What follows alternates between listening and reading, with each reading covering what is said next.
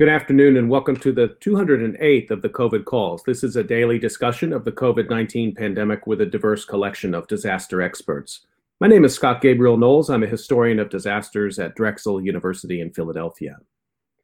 Today is a COVID calls history of public health and medicine session with Deborah Levine and Jacob Steer-Williams. Just a reminder, you can catch COVID Calls live every weekday at 5 p.m. Eastern Time on YouTube. Just go to the COVID Calls YouTube channel to watch. You can also watch COVID Calls on Facebook Live and on Periscope. You can hear COVID Calls anytime, recorded as podcasts on Spotify, iTunes, Podbean, or anywhere you get podcasts. You can also keep up with COVID Calls via Twitter using the handle @US of Disaster or @COVID Calls.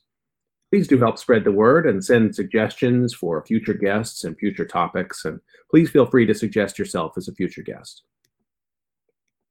As of today, January 25th, 2021, there are 2,135,697 deaths globally from COVID-19. That's according to the Johns Hopkins University Coronavirus Resource Center. There are 25,217,690 cases reported in the United States. There are today 420,267 deaths reported in the United States from COVID-19. That's up from 408,011 reported last Thursday, which is the last day that I broadcast COVID Calls. As a way to bring humanity to the numbers, I've been reading a life story or a story of advocacy for those impacted by the pandemic, and I'd like to continue that now. The headline is Health Experts Urge Confidence in Vaccine After Superstar's Death. This appeared January 22nd in the Atlanta Journal-Constitution by Brad Schrade and Eric Sturgis. When Hank Aaron and other African-American leaders invited reporters to watch them receive COVID-19 immunization shots on January 5th, 2021, the baseball legend said he did so to help spread the word to millions that the vaccine is safe. It felt good, Aaron said afterward, at the Morehouse School of Medicine where the event was held. Now, just over 2 weeks later, public health experts and some of the Black leaders with Aaron that day worry that an event that drew so much publicity could inadvertently serve to undermine confidence in the vaccine. Within minutes of news breaking Friday morning of the baseball great's death, those with doubts about the vaccine turned to social media to try to draw a connection to Aaron's recent immunization. That worries Joe Beasley, one of the activists who received the Moderna vaccine shot alongside Aaron. I hope this won't have a chilling effect on our people, said Beasley, 84. We can't afford it because too many people are dying from COVID-19. A cause of death was not announced, but the Braves, the Atlanta Braves baseball club, said that Aaron died peacefully in his sleep. Public health officials have been girding for weeks to fend off rumors and questions about vaccine safety, especially in the age of social media, where unsubstantiated claims can be challenging to tamp down. In some parts of Georgia, fewer than half of healthcare workers in nursing homes, aides, are getting vaccinated out of safety concerns. Vaccine reluctance is fueled in part by the speed with which the Moderna and Pfizer vaccines were developed and authorized, although the clinical trials that took place last year involved tens of thousands of people and were approved by the U.S. Food and Drug Administration. All the data in these huge clinical trials did not support a role for vaccine in causing death, said Dr. Walter A. Orenstein, a former director at the CDC's immunization program and a professor at the Emory Vaccine Center. My fear is people will act emotionally and not get vaccinated. My fear is that people misinterpret this and say, aha, see, the vaccine is dangerous, when in fact there's no science data to support that hypothesis at all. Michael Osterholm, director of the Center for Infectious Disease Research and Policy at the University of Minnesota, said the proximity of Aaron's death to such a highly publicized vaccine is a teaching moment for public health officials to use facts to calm people's fears. He said in a program where millions of older Americans and those with serious health conditions are being vaccinated, some are going to die of heart attacks, strokes, and other causes that have nothing to do with a vaccine. We have to have the public understand that all of these events in life occur on a routine basis, he said. and that, coincidentally, they're going to occur in the same time period that a vaccine would occur. And they have nothing to do with the vaccination any more than if they had, taken a ride in a car the day before. The car had nothing to do with it. The World Health Organization this week released findings after a series of deaths in elderly people with severe illness in nursing homes in Norway caused concerns about vaccination, but the review didn't find evidence that the Pfizer vaccine caused the deaths. Dr. Carlos Del Rio, an infectious disease expert at Emory School of Medicine, said the much bigger risk to frail older people is the coronavirus. We have 4,000 COVID-19 deaths every day in our country, he said. We need to put things in perspective. I'm more afraid of COVID than I am of the vaccine. Aaron, who was 86, suffered from arthritis and had a partial hip replacement after falling in 2014, and he used a wheelchair at the Morehouse event. Andrew Young, a former ambassador and Atlanta mayor, got his vaccine shot that day with Aaron. Young and others interviewed Friday said they have not had any severe reactions to the shot. Young, 88, who worked alongside the Reverend Martin Luther King Jr. during the Civil Rights Movement, said he's taken vaccines all his life and remains confident in their safety. Young said of Aaron, it was his time, and he has made a great contribution to this city and nation and to baseball as well. I'm going to add a section from a second story just to give a little bit more perspective on Hank Aaron. This is a story that was published in the Associated Press January 22nd as well by Paul Newberry. Hank Aaron's journey to Babe Ruth's home run record was hardly pleasant. He was the target of extensive hate mail as he closed in on Babe Ruth's cherished record of 714 home runs. If I was white, all America would be proud of me, Aaron said almost a year before he passed Ruth, but I'm black. Aaron was shadowed constantly by bodyguards and forced to distance himself from teammates. He kept hateful letters, a bitful reminder of the abuse he endured and never forgot. It's very offensive, he once said. You can't ignore them. They're here, but this is just the way things are for black people in America. It's something you battle all your life. After retiring in 1976, Aaron became a revered, almost mythical figure, even though he never pursued the spotlight. He was thrilled when the United States elected Barack Obama as its first African-American president in 2008. Former President Bill Clinton credited Aaron with helping carve a path of racial tolerance that made Obama's victory possible. You've given us far more than we'll ever give you, President Clinton said at Aaron's 75th birthday celebration. Okay, we're going to turn to our discussion for today. I've got two really great guests. Let me introduce them. Deborah Levine is Associate Professor and Chair of the Department of Health Policy and Management at Providence College. A historian of medicine who regularly writes and teaches on health policy, Professor Levine has recently drawn on insights from the history of medicine in articles in the Washington Post about vaccines and low-tech technologies for managing COVID-19. Prior to teaching at Providence College, Levine earned a PhD in the history of science at Harvard University and completed a postdoc in the Andrew M. Mellon Modeling Interdisciplinary Inquiry Postdoctoral Fellowship Program at Washington University in St. Louis. Recent academic publications have ranged from the history of the calorie in United States health policy, health insurance markets, and fitness trackers. My second guest is Jacob Steer Williams. He's a historian of epidemic disease and public health and an associate professor at the College of Charleston. He's the author of the recently published book, The Filth Disease, Typhoid Fever and the Practices of Epidemiology in Victorian England, with the University of Rochester Press. Jacob has been active as well during the COVID-19 pandemic in engaging in public scholarship, writing op-eds in local and national media outlets, giving public lectures, and organizing an oral history project in Charleston. Jacob and Debbie, thanks so much for making time to come on COVID Calls today. Thanks, Scott. Thanks for having us. I'd like to start the way I usually do, just find out where you are and how the pandemic is there today. Debbie, let me start with you. Sure. I'm in Rhode Island. I teach at a small liberal arts college, Providence College, in Providence, Rhode Island. And today was our first day of classes. That was pushed back a bit in order to do repopulation testing on repopulating the campus. And so that's what's been going on at Providence College. And I'm sort of refreshing the dashboard to see how that has been going. I'll let you know if they post.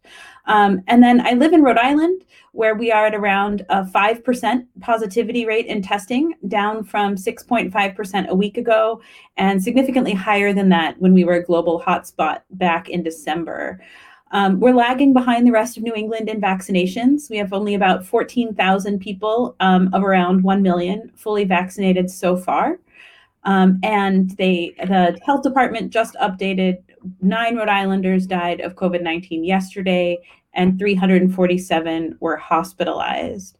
And so that's the numbers of what the pandemic looks like where I am. Beyond those specifics, the pandemic is similar in Rhode Island today to where many are in the United States, laying bare many problems in our society, our public health infrastructure, our politics.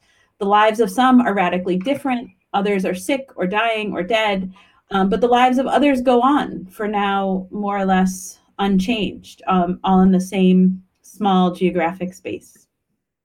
Thanks for that update. One of the things that's really been fascinating and interesting for me to watch are metro areas that are at the junction point of multiple different states. Washington, D.C. is a good example of this, but Providence is as well, given the size of the state.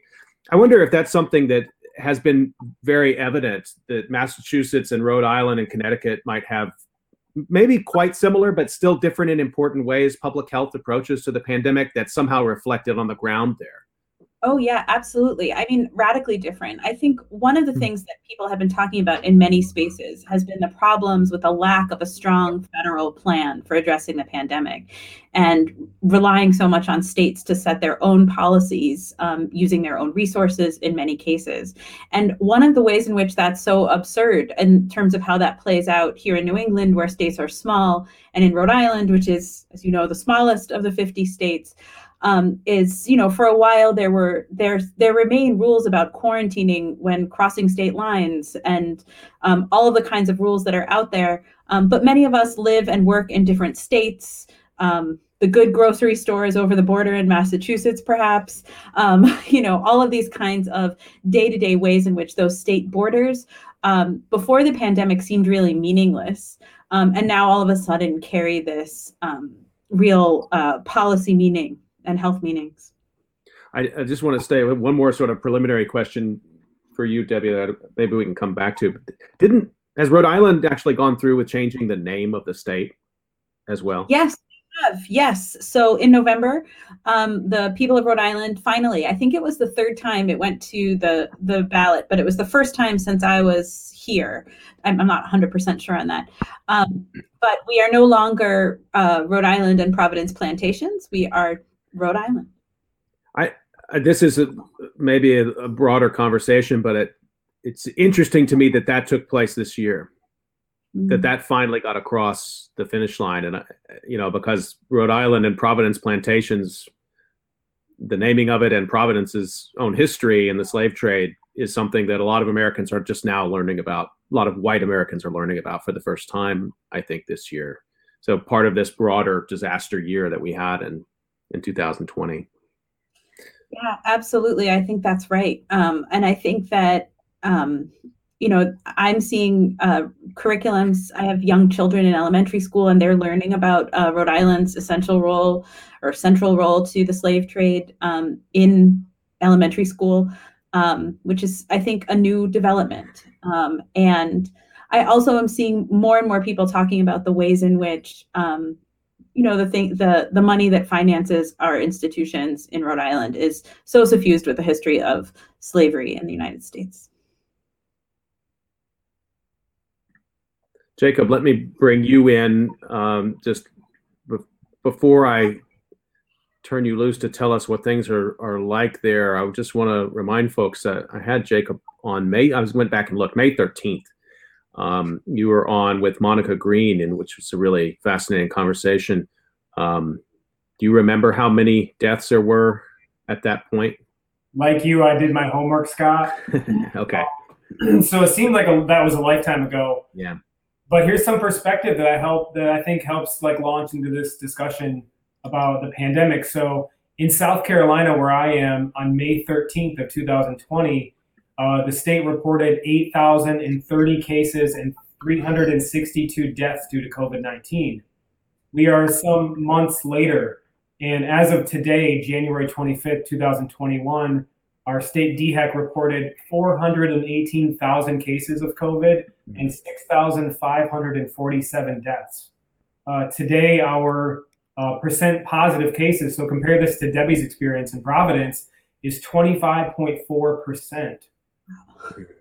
It's really astounding to me to put that into perspective. Not only to have the comparison with Debbie, another city, Charleston, fundamental to the slave trade and history of uneven racial politics, but just to think about how we experience this pandemic, like all pandemics, even within one country, even along one coast, in vastly different ways. There's a kind of way in which I think, I, like many people, I wake up and I look at the COVID numbers, for the U.S. and for the world, and I think those big numbers nationally or globally, you can get sort of lost in the magnitude of them. But when you make it hyper local at a state or even a city level, it puts that natural disaster of the pandemic into some focus, I think. So, the 6,547 deaths, and I say that, and Scott, I notice you also do this a lot too. The numbers matter, right? Not just 6,500, but 6,547 deaths in my state since the pandemic started. I mean, those are neighbors, they're friends, they're colleagues, they're friends of friends. I mean, the networks that bind us together in communities are being, devastated right now. And when you put some of those numbers and you humanize them, it makes this more real. What's it looking like on your campus right now, Jacob? Yeah, so even at a more hyper local level, where I teach, my university, the College of Charleston, is an urban campus right downtown Charleston. We're experiencing a surge of cases in the third week of classes. Our university chose not to, unlike Debbie's university, delay the start of the semester. So we started right on time in the spring, like we had planned to do. And we have faculty teaching classes in person. And there's been no pivot to exclusive online learning. There's been little to no enforcement of COVID regulations, even though they exist on our campus, mask wearing, social distancing, and there's no mandatory testing as of yet. So it's all volunteer testing. And over the weekend, we had a surge. So as of this morning, we have 96 students in isolation, and we have an additional 151 that are being quarantined. I spoke to a colleague of mine who works in Res Life, and she said they're completely overwhelmed and they don't have spaces to do quarantining right now. A story like that would have been on the front page of the New York Times in September. That I think we've all experienced this problem, and this is something we'll talk about as well, a sort of a fatigue in which we become inured to certain things that even 6 months ago we might have thought was impossible to become used to. But even on our campuses and in our workplaces, not just in higher education, things that seemed completely impossible to accept in the workplace for the fall semester have now become, I don't want to say totally normalized, because as you say, the faculty are paying attention, the students are paying attention, there's public health processes underway, but it's no longer unthinkable, is it? Yeah, that's right. There's I think it's not normalized, but I think we become desensitized. And I think that's part of pandemics and, natural disasters, in general. I think, if you talk to people after Hurricane Katrina, the immediate aftermath of that natural disaster, 3 months from then, I think there was a sort of desensitization as well. So I think we can view this in a sort of broader lens. That's one of the things that I find kind of flummoxing, though. I think, this summer there was a lot of optimism on college campuses, certainly on the campus I work on, and all of the language was kind of, if there are cases, what will we do? Mm-hmm. And then we had a surge in the third week of the fall. We had a pivot to remote education. We had coming back into the classroom. There was a whole kind of up and down to it. And so I have experienced that really as, okay, well, why, the situation hasn't changed. Why would this be different this spring? And so I think the sort of space for optimism to me seems to be kind of closed, even as the people who are having the optimism, there seems to be more of them. And so I think that's a really interesting way of putting that's not a part of the fatigue I've really thought about, is kind of I have been thinking a lot about fatigue with my students and family members as kind of these individual choices, but not so much about it from an institutional perspective. I think we've also reached the part of this disaster in which risk management is just playing a crucial role. And when I say risk management, I mean offices at universities and other institutions that are doing cost-benefit analysis right now. And, the fear of the lawsuits that were going to come if students got sick or faculty got sick, someone died on one side, measured on the other side, versus students and their parents who are expressing concern that they're not getting their money's worth. And there are other factors, of course. I'm making it a little bit simple for this example, but I know that's the reality of what's being discussed inside the boardrooms and presidents and provost offices in universities across the United States, and other types of workplaces as well. I want to start in the now. I know neither one of you is an epidemiologist or practicing physician, but there's been something. It's been in the news a lot over the last weekend. And Peter Hotez was a guest that I had on a couple of weeks back, and we had a really great conversation.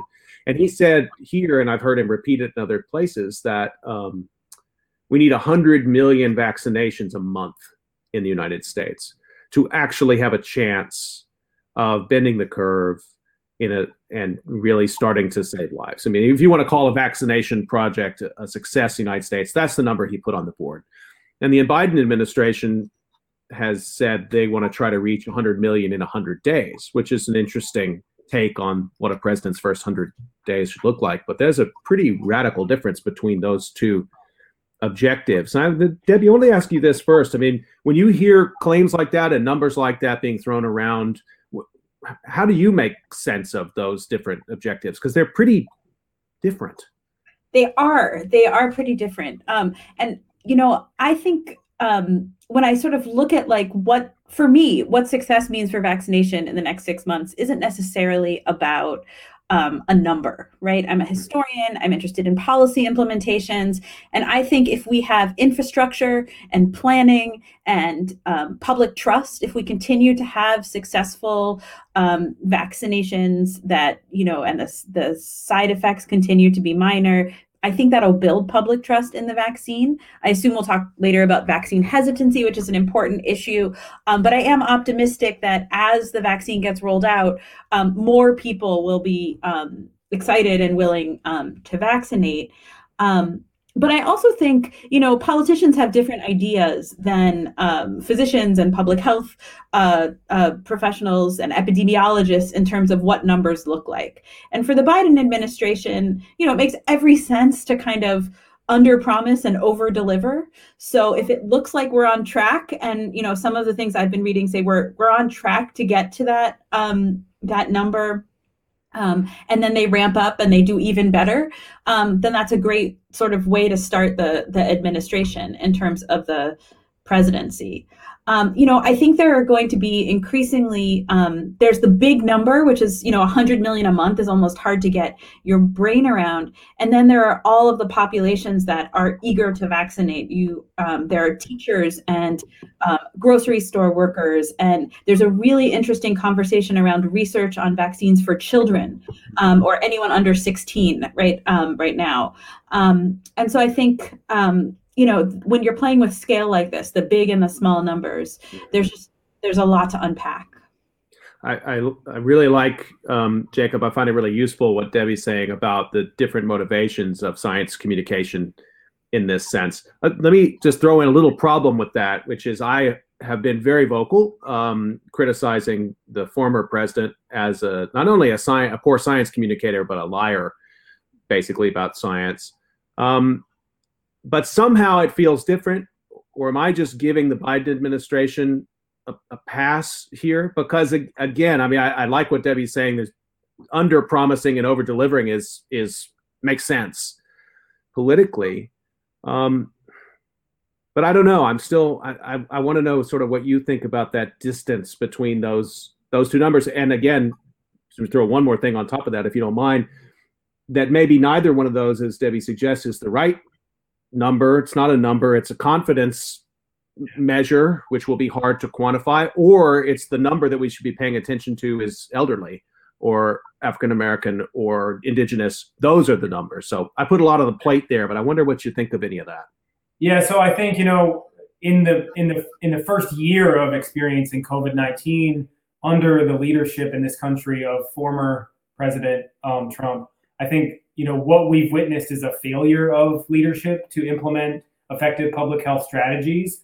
So I think with what we're seeing is with a change in administration, without seeing the rubber hit the road yet, I think a lot of people, they need the hope that this administration is going to tackle the big problems with responding and mitigating this pandemic.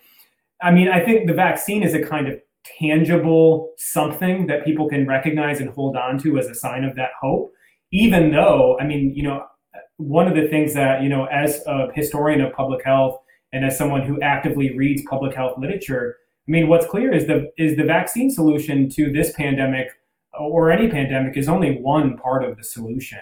So, we're at this moment right now, if you look at, what's happening just across this country with the vaccine itself, there are myriad problems. The CDC reported last week that over 30 million doses were distributed across the American states, but only 12 million were administered.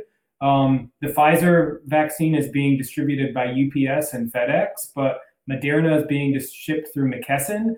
Different distribution networks and protocols. There have been mistakes that are happening every day in real time.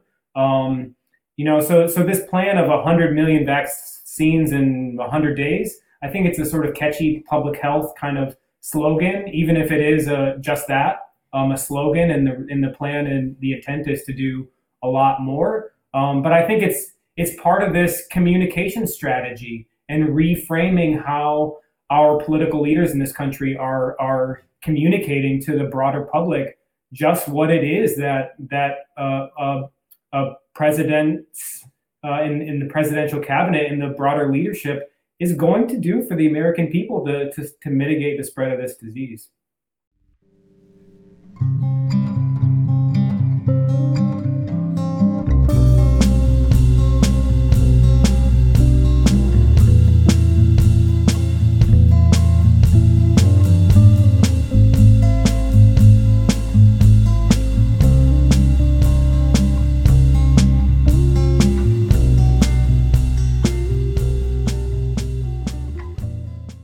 So if we do put the numbers aside for a second, whatever a successful number of vaccinations delivered, and as you suggest, Jacob, even that can get slippery. We're talking about numbers of doses that have arrived in clinics, numbers of shots that have been given, numbers of secondary shots. I mean, there's lots of numbers on the table there.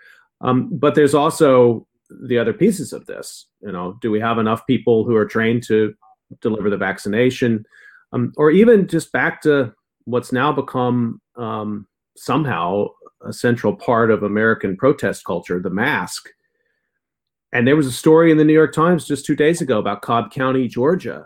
And a teacher had died. I don't know if you saw this. A teacher had died in the school district, and they asked for members of the school board to put on the mask as an honor to the teacher, and several of them wouldn't do it. So that's somehow, to me, you cannot disentangle that from this vaccination story, but so much oxygen is being sucked up by that vaccination. I wonder if either of you want to sort of say a little bit more about the associated pieces here, not just the vaccination, but what you think the ripple effect of the focus on that is on some of these other maybe less exciting or somehow less newsworthy parts of the overall public health approach. Debbie, can I give you the first pass at that?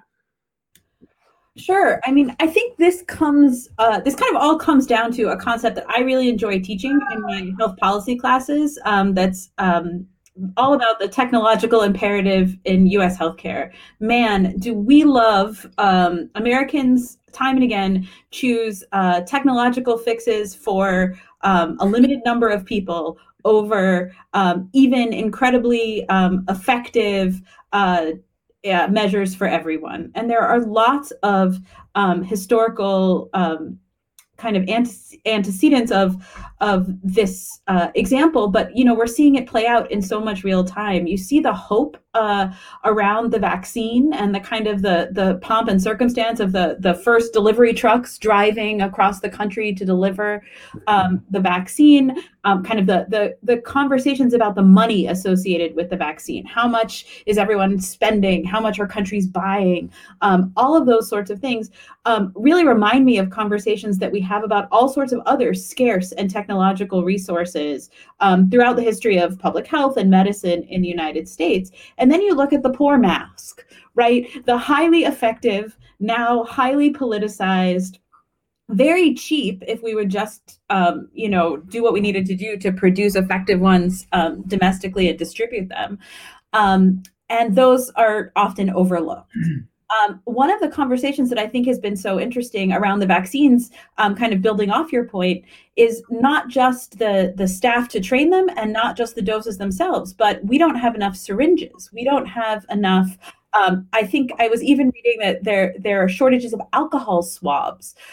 All of these kinds of things that are simple, that are cheap, and that are just incredibly uninteresting for some reason to broad swaths of the American public. And so watching that play out, in particular, people who are really skeptical of masks, but who are excited about the vaccine, people who are sort of, you're seeing journalists, individuals, politicians kind of going all in on this technical solution, and then having to play catch up afterwards and saying, oh, no, you're still going to have to mask and distance for quite some time. It's a really interesting tension with technology and money and communications. I mean, I'm always a killjoy when it comes as a historian of technology, because look, I applaud the vaccine, everything that went into the production of these vaccines. And it's a much longer story than 10-month story, obviously, for these mRNA ones, certainly. But when the supply chain works, that to me is just as impressive, if not more so. Yeah. And this is a very extensive and exciting supply chain when you think about, the complexities of American geography and the public-private weird system that we have. I don't know how to even ask this question. I mean, Debbie, just to stay with you for this, was saying, is it just that we in the United States, we don't have a way to tell that story effectively? We're so focused on the techno fix and the expensive techno fix that has to lead, and cotton swabs and syringes can't. I mean, to put it in parentheses here, as a person who studied fire, home smoke alarms have saved more than just about any technology did in the 20th century. But you try to sell that story. I mean, it doesn't work. I fear that we're somehow lost in that, and that has had huge public health implications. Absolutely. I completely agree with you. I think that, I agree with other scholars who think about the ways in which this has become institutionalized in American life. These kind of unchecked assumptions that newer technology is better than old technology, that more expensive technology is better than less expensive technology. And not every country, Americans seem to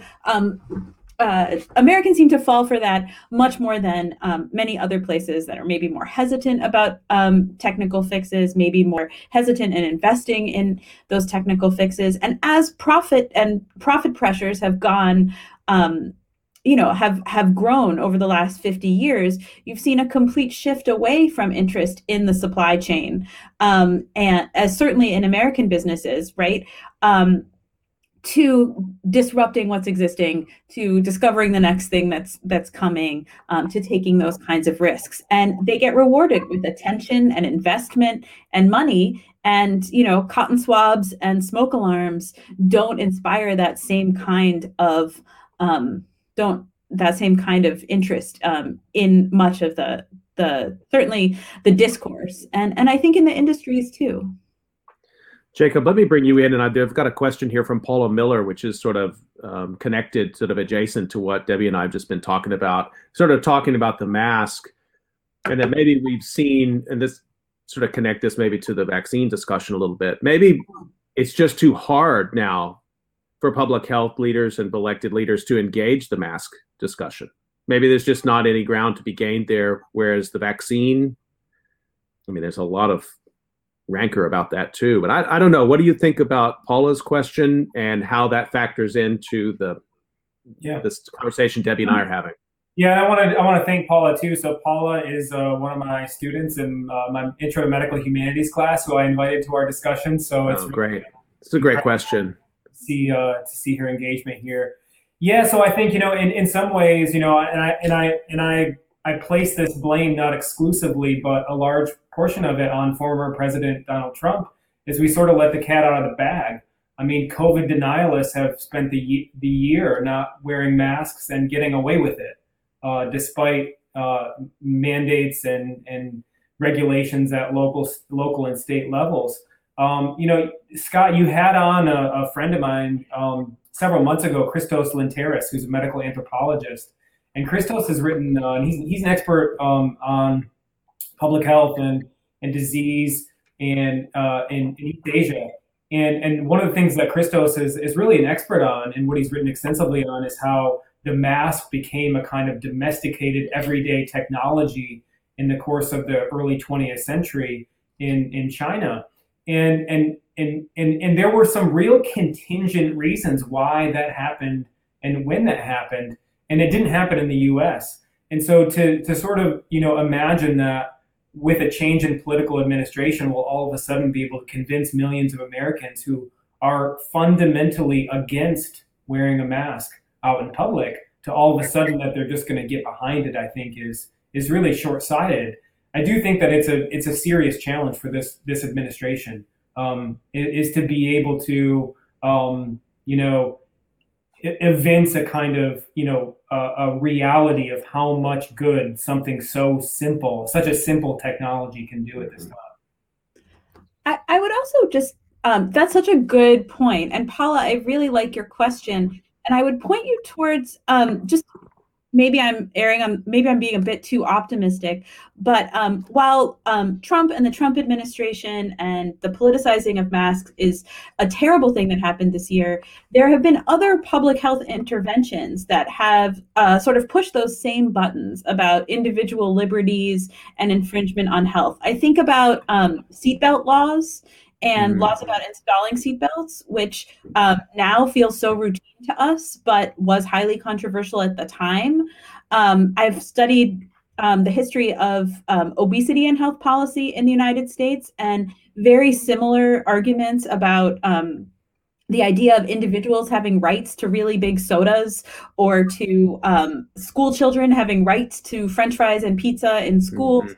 All of these kinds of things have been framed in this question of individual rights, and actually individual kind of consumer rights, which is not the only way to frame the question about individual liberties, right? But it is one that with public health interventions, people have kind of returned to over and over again. Let's just stay on this track for a second, because I'm sort of curious how both of you might bring history to bear a bit on this very strange moment we find ourselves in, where we had one very distinctive federal approach to the disaster, which was more or less non-intervention, I think, just let the states manage, to now what's going to look like what we might consider a sort of a normal response. It's going to look very robust to us because we've seen it compared to nothing. Some have described this as a natural experiment or a natural social science experiment. I'm not sure how comfortable I am with that, but it's certainly going to be two different approaches. do we have historical examples like this to draw from?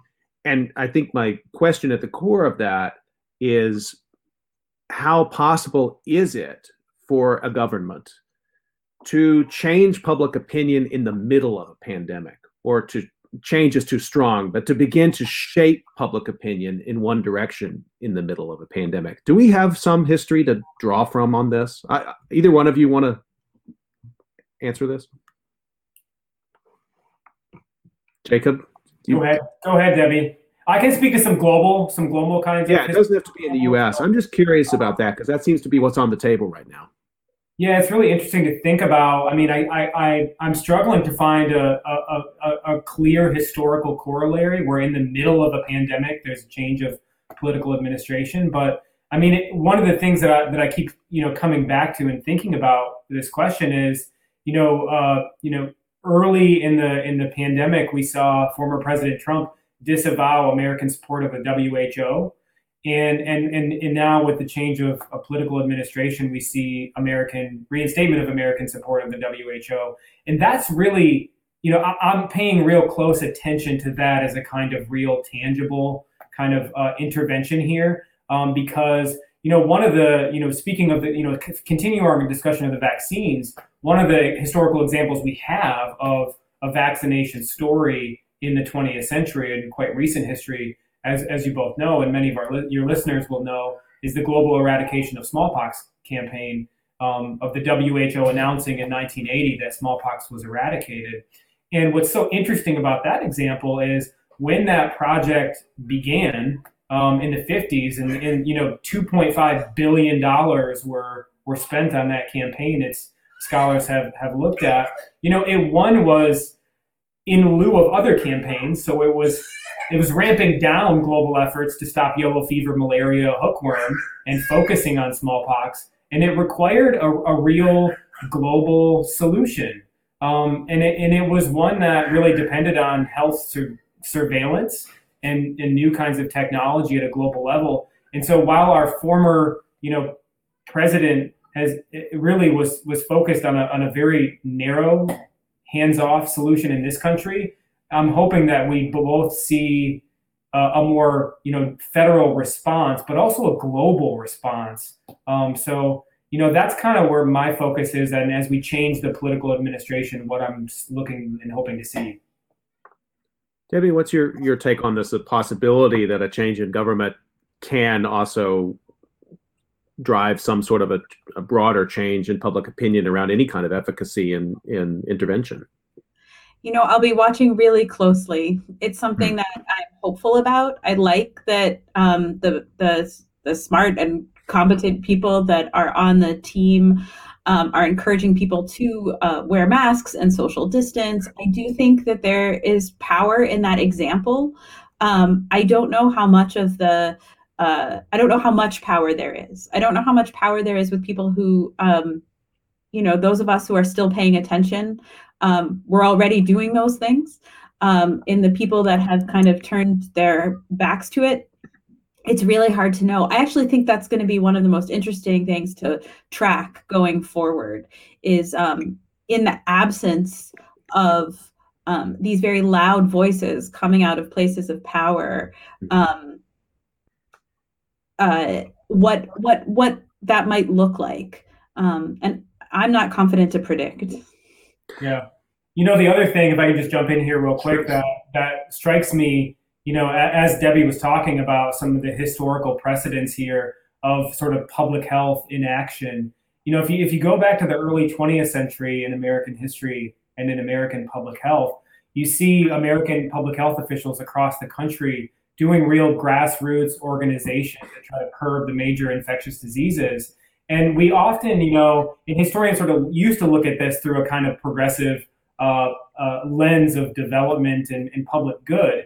And, in the last, couple decades, historians have shown how, while at the same time that was happening, public officials were blaming and targeting immigrants, people of color, women. And so while, I think there's a tension here that the history really illuminates, that we might also be expecting that as we give maybe more power and authority to public health officials, we also got to make sure that we don't repeat all the same ways in which public health has been a tool of injustice in this country.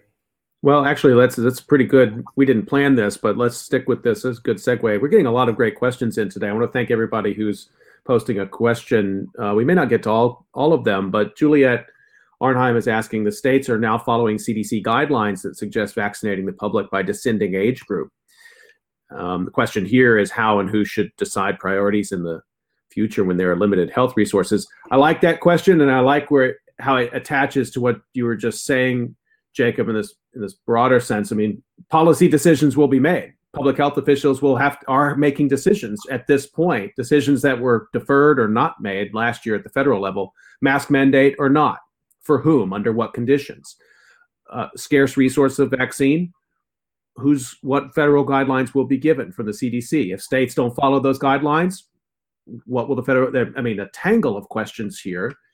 Let's start with Juliet's specific question. Jacob, what do you think? Yeah, it's a really good question. And when you were introducing Debbie, and you were talking about a city like hers that sits at this apex of several different states, I think here is where we're really going to have to pay close attention. In this country, it's kind of a tricky example compared to many other countries where because of our federalist system, we give a lot of responsibility to states to make and especially to enforce laws and regulations. So what we've seen so far during this outbreak is a complete, what I just keep telling people and students is just the wild, wild west out there with dealing with COVID. It's everybody sort of doing things on their own and very unevenly. And so, if we can't come up with some real clear federal guidelines for states to adhere to, I'm afraid we're going to all be running down different rabbit holes. I spent last week, I wake up early because I have two small children anyway, but I spent 2 days last week waking up early, clicking on the Publix website for my parents who live in Florida and my in-laws that live in Florida, on trying to get them signed up for a vaccine. I mean, that's not an effective public health approach to distributing a vaccine. And that's a result of us just throwing the responsibility of dealing with this pandemic on states. And then, and more than that, on individual people. And so if we don't come up with some to me, some real federal oversight here, then we're just going to keep spiraling down these separate holes. And I would also add that this also pokes at another key cultural tension in our healthcare system. And so the United States, within our healthcare discussions, we are not comfortable with discussions about rationing. We believe in this myth that we don't ration healthcare in the United States. That's something that those socialist countries do somewhere else. And of course, that's not true. Many historians have shown, and other scholars have shown, all kinds of ways that we ration care. And also anyone who pays attention can see that we ration care according to the job you have, or that we ration insurance according to the job you have. We ration insurance according to age, right? If you're 65 and older, you have, and you qualify, you have access to Medicare. Underneath, you don't. So there are many mechanisms of rationing, but it remains this sort of taboo subject in American healthcare. People don't want to engage in that. And I think one of the things that we're noticing in talking about vaccines is here is something where there's a limited supply and there is a ton of demand, and we have to come up with a way that rations those. And some people are perfectly comfortable saying, well, the people with money and the people who have the Wi-Fi to jump on the website as soon as they can should be the ones to get those. That's the free market. That's how our healthcare system works. And those of us who are trying to inject more discussions about equity, about prioritization, are really running into this stream that runs so deep in the American healthcare system around this question of rationing. Really glad that you brought that up, and it ties back to something you were saying earlier about this. It's not surprising, I guess, in the American political economy, but that the individual is the unit that we're going to focus on. So, we're looking at individuals in the society being made sick. We're looking at, how much suffering, what's the wait time for an individual. And that rationing, I think for me, when I think about, my own education in American history, the rationing, the penny drives, and the everything that went on during World War II, let's say, that's treated as an almost unimaginable moment in American history but people would go without, mm-hmm. Well, and when did the idea of rationing as patriotic, which you're sort of pointing to, right? This idea is rationing as your patriotic duty to take care of one another. How did that? I mean, we know how, but one of the questions that, I think we're sort of forced to face is how did we come so far from that, right? Where rationing is seen as, we haven't even heard the word. I haven't seen the word rationing in connection to vaccines, right? We're talking about prioritization and other things like that, and it's really seen as this infringement on an individual's or a referendum on their worth to society, a referendum, all kinds of things work is getting done there. But it's still, and I feel like we're right in the middle of it, so it's going to take some time to figure out. But I'm really fascinated by the direction you're taking that, because you could imagine a quite powerful framing, but maybe it was necessary to do it in April of last year to say, look, the nation has to pull together, and not everybody's going to have access to everything all at the same time here. We're asking for people who can go without to go without at this time. And instead, it's been mass hysteria at the supermarket because people couldn't get toilet paper. And it's the kinds of stories, Jacob, your story resonates completely with me, talking to my father, calling all around the countryside to try to get access to a vaccine. Yeah. And that sort of encourages this notion that I kind of don't want my neighbor to know. I don't really want to talk about that with my neighbor. If I find out there's shots at CVS, do I sneak over there and get the shot? That's not a healthy way to approach the greatest pandemic in American history since 1918. I mean, I'm saying the ought instead of the is right now, but how can we disagree with that?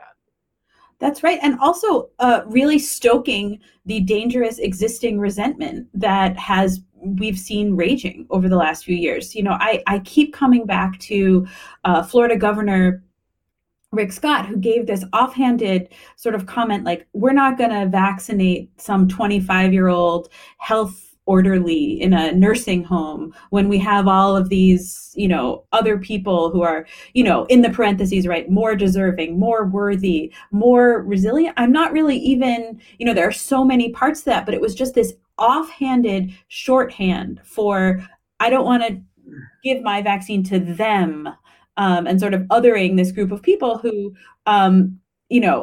every expert agrees should be the absolute first to get the vaccine for many, many reasons. I'm overstating a little, maybe not every expert and all those other things. But, he said it, and then I've been hearing it get picked up, here and there and there. It resonated.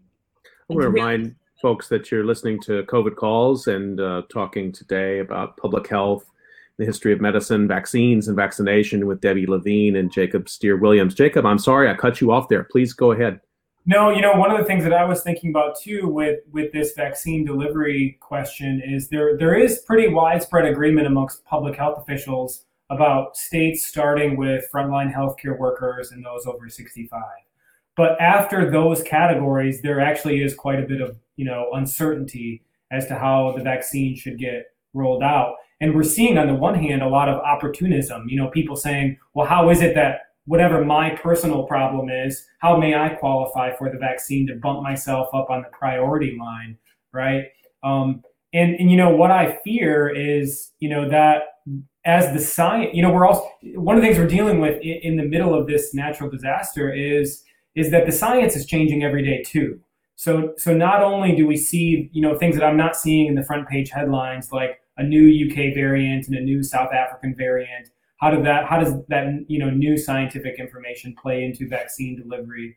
But what also happens at the cultural level, I got into a fight the other day with somebody on social media, which I've really been trying not to do this year, but it has happened, where somebody commented and they say, I'm signed up for my vaccine, and once I get my first shot, the first thing I'm going to do is go to a steakhouse and get drunk at a bar, and I just blasted this person for saying that. But I think there is some real, there's a real public health problem underfoot, that as we get more vaccines available, we get more people being reckless. And I'm really worried about that. I'm seeing that in my own community. You know, our bars are packed in downtown Charleston, and restaurants on a daily basis. We have a huge tourist economy, and you know, law enforcement's pretty unwilling to enforce things as a result of those interventions. Is that a historical phenomena that we can observe in a pandemic? If the curve gets bent, or if there's less reporting going on, or for some reason public perception of the threat goes down, that people actually increase their risky behavior, they stop averting the risk? Have we seen that in other cases that you guys are aware of?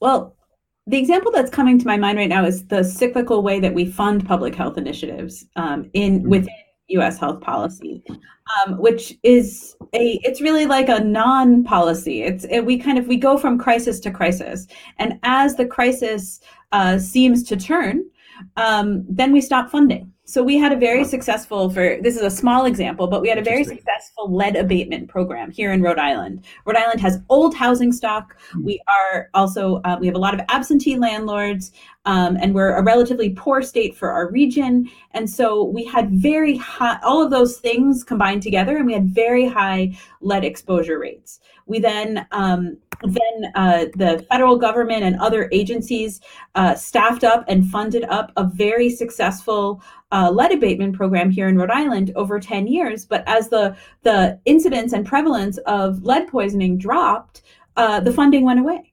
So when I talk about this with my students, I always end with a question of like, and what is it like now? Has it gone, we have numbers through 2012. What has the last 8 years looked like? But the answer is we don't really know, because the perception of the emergency faded, and then the attention and the funding went away. So that's not exactly a corollary to what you were talking about, but it does speak to this kind of issue of the way that we have addressed public health in the past. Actually, I think it's a much better framing of what I was putting out there, which is that I think I fell a bit into my own trap there. We shouldn't be necessarily looking at how individuals answer a Pew Research poll. We should also be looking at the institutional frameworks within which they're trying to make sense of things, but also the policymakers themselves who are driving what these priorities would be. We assume there's a sort of relationship there. Members of Congress can get voted in and out. The president can get voted in and out. They'll set health policy, but it's not as exact as all that. And what you've described, I think, is a great example where, you could have health policy going one direction in a sort of a crisis intervention mode. This happens across disasters, not just public health, right? A lot of discussion about a type of building code or flood insurance or something like that. And then it recedes. The distance sometimes it's about you get a certain distance away from a disaster, and so it just fades from public consciousness, media attention drops, or there is an electoral calculus so that these things become hotter as you get closer to an election and cooler when you get away, when there's less of a reward for politicians to pay attention to something like that. If I could just add one thing for listeners who are interested in reading more about this, there is an elegant and beautiful article in Health Affairs by historian Elizabeth Fee that sort of charts out some of these examples of, and it's a really short piece. And it charts out some really nice examples of kind of the way we're like a moth to the flame, scattering from disaster to disaster too often in U.S. public health. And I should also say, there's a lot that U.S. public health has done really well, and there have been a lot of successes, and there are a lot of excellent individuals doing really important work across the country. I feel like I suddenly realized I was focusing on critical negatives. No, and I always like it when people give us reading assignments. Historians are good for that.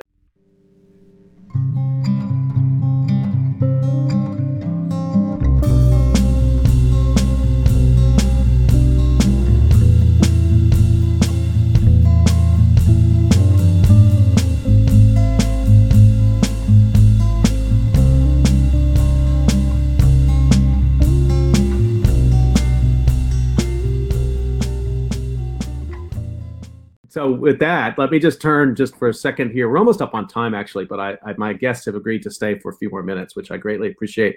I would like to talk about teaching a little bit. We started our conversation talking about your own teaching at this time. Obviously, from this conversation, I'm sort of really wishing I had had an opportunity to take a class with either or both of you when I was an undergraduate. Your command and breadth of what you're bringing to bear to understand this pandemic is impressive. Take us behind the scenes a little bit. How has your approach to public health history, history of medicine pedagogy changed, if at all, throughout this last year? Jacob, let me start with you on that, and then Debbie will come to you. So before COVID-19 started, I've been teaching at my university for 8 years, and every semester I teach a history of public health or a history of disease class. And my last lecture that I always used to say, and I really sort of built this huge, grand finale lecture to just say, at one point in your lives, students, you're going to experience a pandemic, and you're equipped to see it now in different ways. And I've had to really pivot because now we're living inside of one. And so this semester I'm teaching a medical health humanities class, and I've designed it just as a COVID class. We're just trying to, see what various disciplines and scholars can help us to understand this moment. And I've just been completely overwhelmed at the student response. We're in week 3, mind you, but I mean, in no other time in my teaching career have students been more willing and engaged with a subject than now. And that's, I've been trying to really reflect almost every day on that. We're all overstimulated with pandemic anxiety right now. And not everybody can be or is up to speed with the rapid changes in the science or in our responses, either locally or state or federally or globally. And so, I've been asking students to really empower them to say that they're part of this process. They're part of this history in the making. So I've been asking them to journal their experiences, and particularly to talk about something that historians don't always talk about, and scholars in general, is their emotional responses to the pandemic. That's something I've been really keying in on, of being forthright with my students, with my own emotional responses during this pandemic, in my own personal life and my teaching life, and to get them to think through that as well. And the response has been, it's been overwhelming. So, students have told me about their isolation, being in their rented homes with 3 other roommates, and 2 of whom are COVID positive, and they're afraid to come out of their dorm rooms. Students who have lost friendships over the pandemic because friends they once had are, COVID denialists and out engaging in risky behavior. Students who are at odds with their family members over the COVID politics. And, those are all things that have happened to me too, in my personal life. And I think it's really, it's been cathartic in a way to talk to students about this at a level of emotional responses to the pandemic. And also to see, that humans in the past have experienced pandemics and natural disasters before. That doesn't always help us to understand and get out of this situation. But I think it does humanize it. Debbie, let me bring you in on that as well. Jacob, thank you so much for sharing that. I just want to insert a little comment, and then Debbie, turn to you and your sort of teaching experience. I have found that as well. I know we all were asked a lot back in March and April. It's kind of a version of, people don't ask it this way. They're like, what are we paying all this money for historians for again, if you guys can't tell us that there's a good lesson from the past that we should be following here?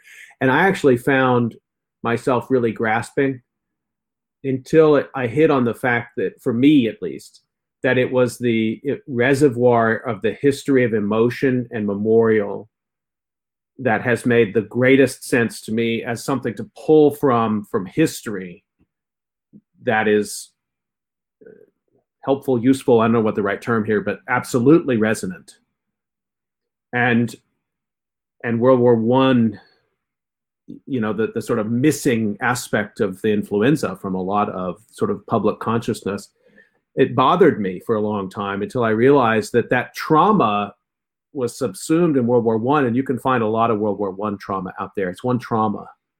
And that was an insight to me that it's really what you're saying, Jacob, sticks a lot with what I've been experiencing, and also trying to find some openness and honesty to talk to students. I taught a COVID-19 course over the summer, which I look back now is like teaching a Hurricane Katrina course about the time before the levees broke.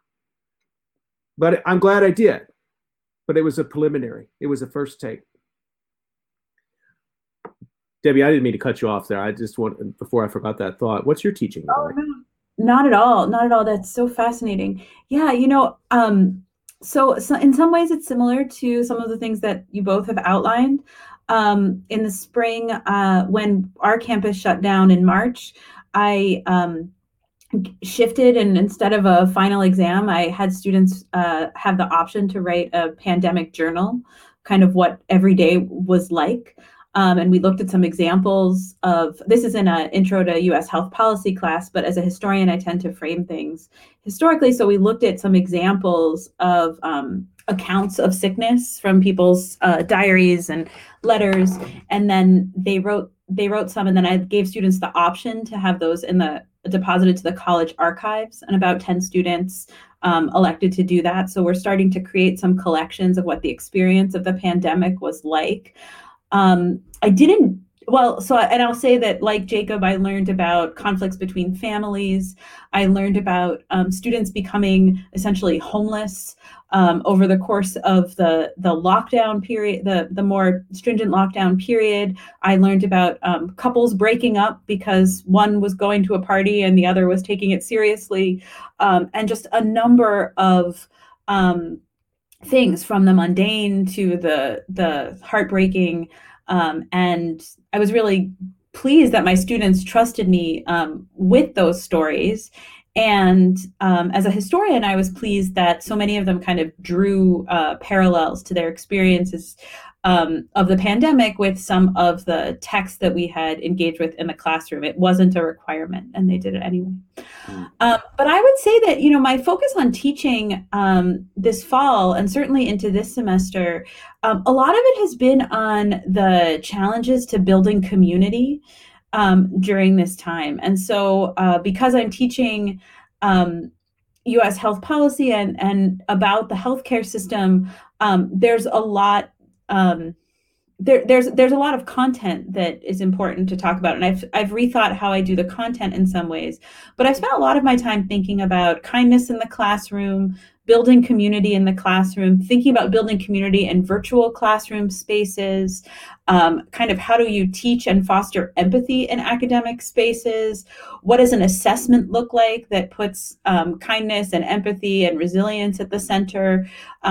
Those kinds of things, which I think could be applied to any classes. And I've been reading a lot about them. I guess the other thing is, like Jacob, I used to have, in the last week of class, I would talk about the epidemiologic transition unmade. And, now we are only focused on chronic healthcare. And will there be a moment when we are subsumed with concern about contagious and communicable diseases yet again? And of course, the answer is yes, we will. But I've dropped that from the syllabus and reframed it. I think the other big thing that's changed for me is that I used to have to do a lot of work. I teach many of my students come from very privileged backgrounds, not all, but many. They have excellent health insurance. They've had the benefit of very good health. And they're able-bodied over the course of their lifetime. And so I used to have to do a lot of work to sort of convince them to pay attention to some of the weaknesses that are so apparent to so many in our healthcare system here in the United States, and convincing them of that, particularly convincing them of some of the weaknesses in our public health infrastructure, used to take a lot of work, like a lot of scaffolding and, all of this stuff. And now it's just like, nope, we're here. Like, let's, they don't need the convincing. They just, let's talk about how to fix it. Let's talk about what the structures of the problems are. And that has helped us to have really different and I think in some ways deeper and better conversations. Do you talk to your students? We're wrapping up now, but I did want to find out what you thought about this. Debbie, do you talk to your students about how this will end? So I I have not formally talked about sort of how pandemics end from my perspective, but I will say that I've had a number of students come to me and say, "I'm done with this. I'm so done with this pandemic. I'm tired Fascinating. of the lockdowns. I'm tired of this." And I try to, you know, they're in a health policy course, so presumably they're not they're not done with thinking about health policy. And I try to turn it around and say, really, this is the challenge of your moment and your generation. And there's a lot about this moment that has changed what your college experience looks like. But you're not done with this because it's not done with you. And maybe there are some opportunities to write or think or research. But I need to do some more thinking about that. I'm impressed by that answer, though, in the sense that, of course, and I've talked with guests on COVID calls who say, I'm just so done with this, so over this. And you realize as you're having that conversation, like, no, we're not. We're just starting. And as people who analyze this, we are truly just starting.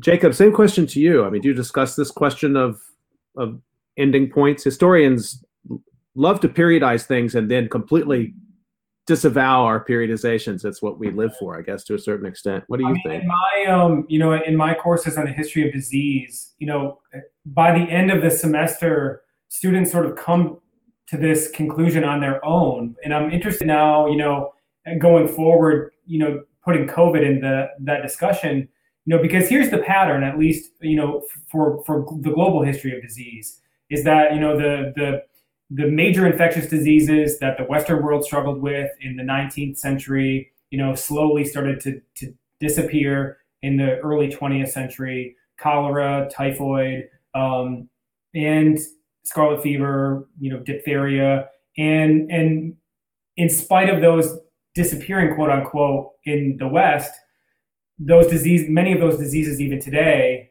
continue to impact the global South.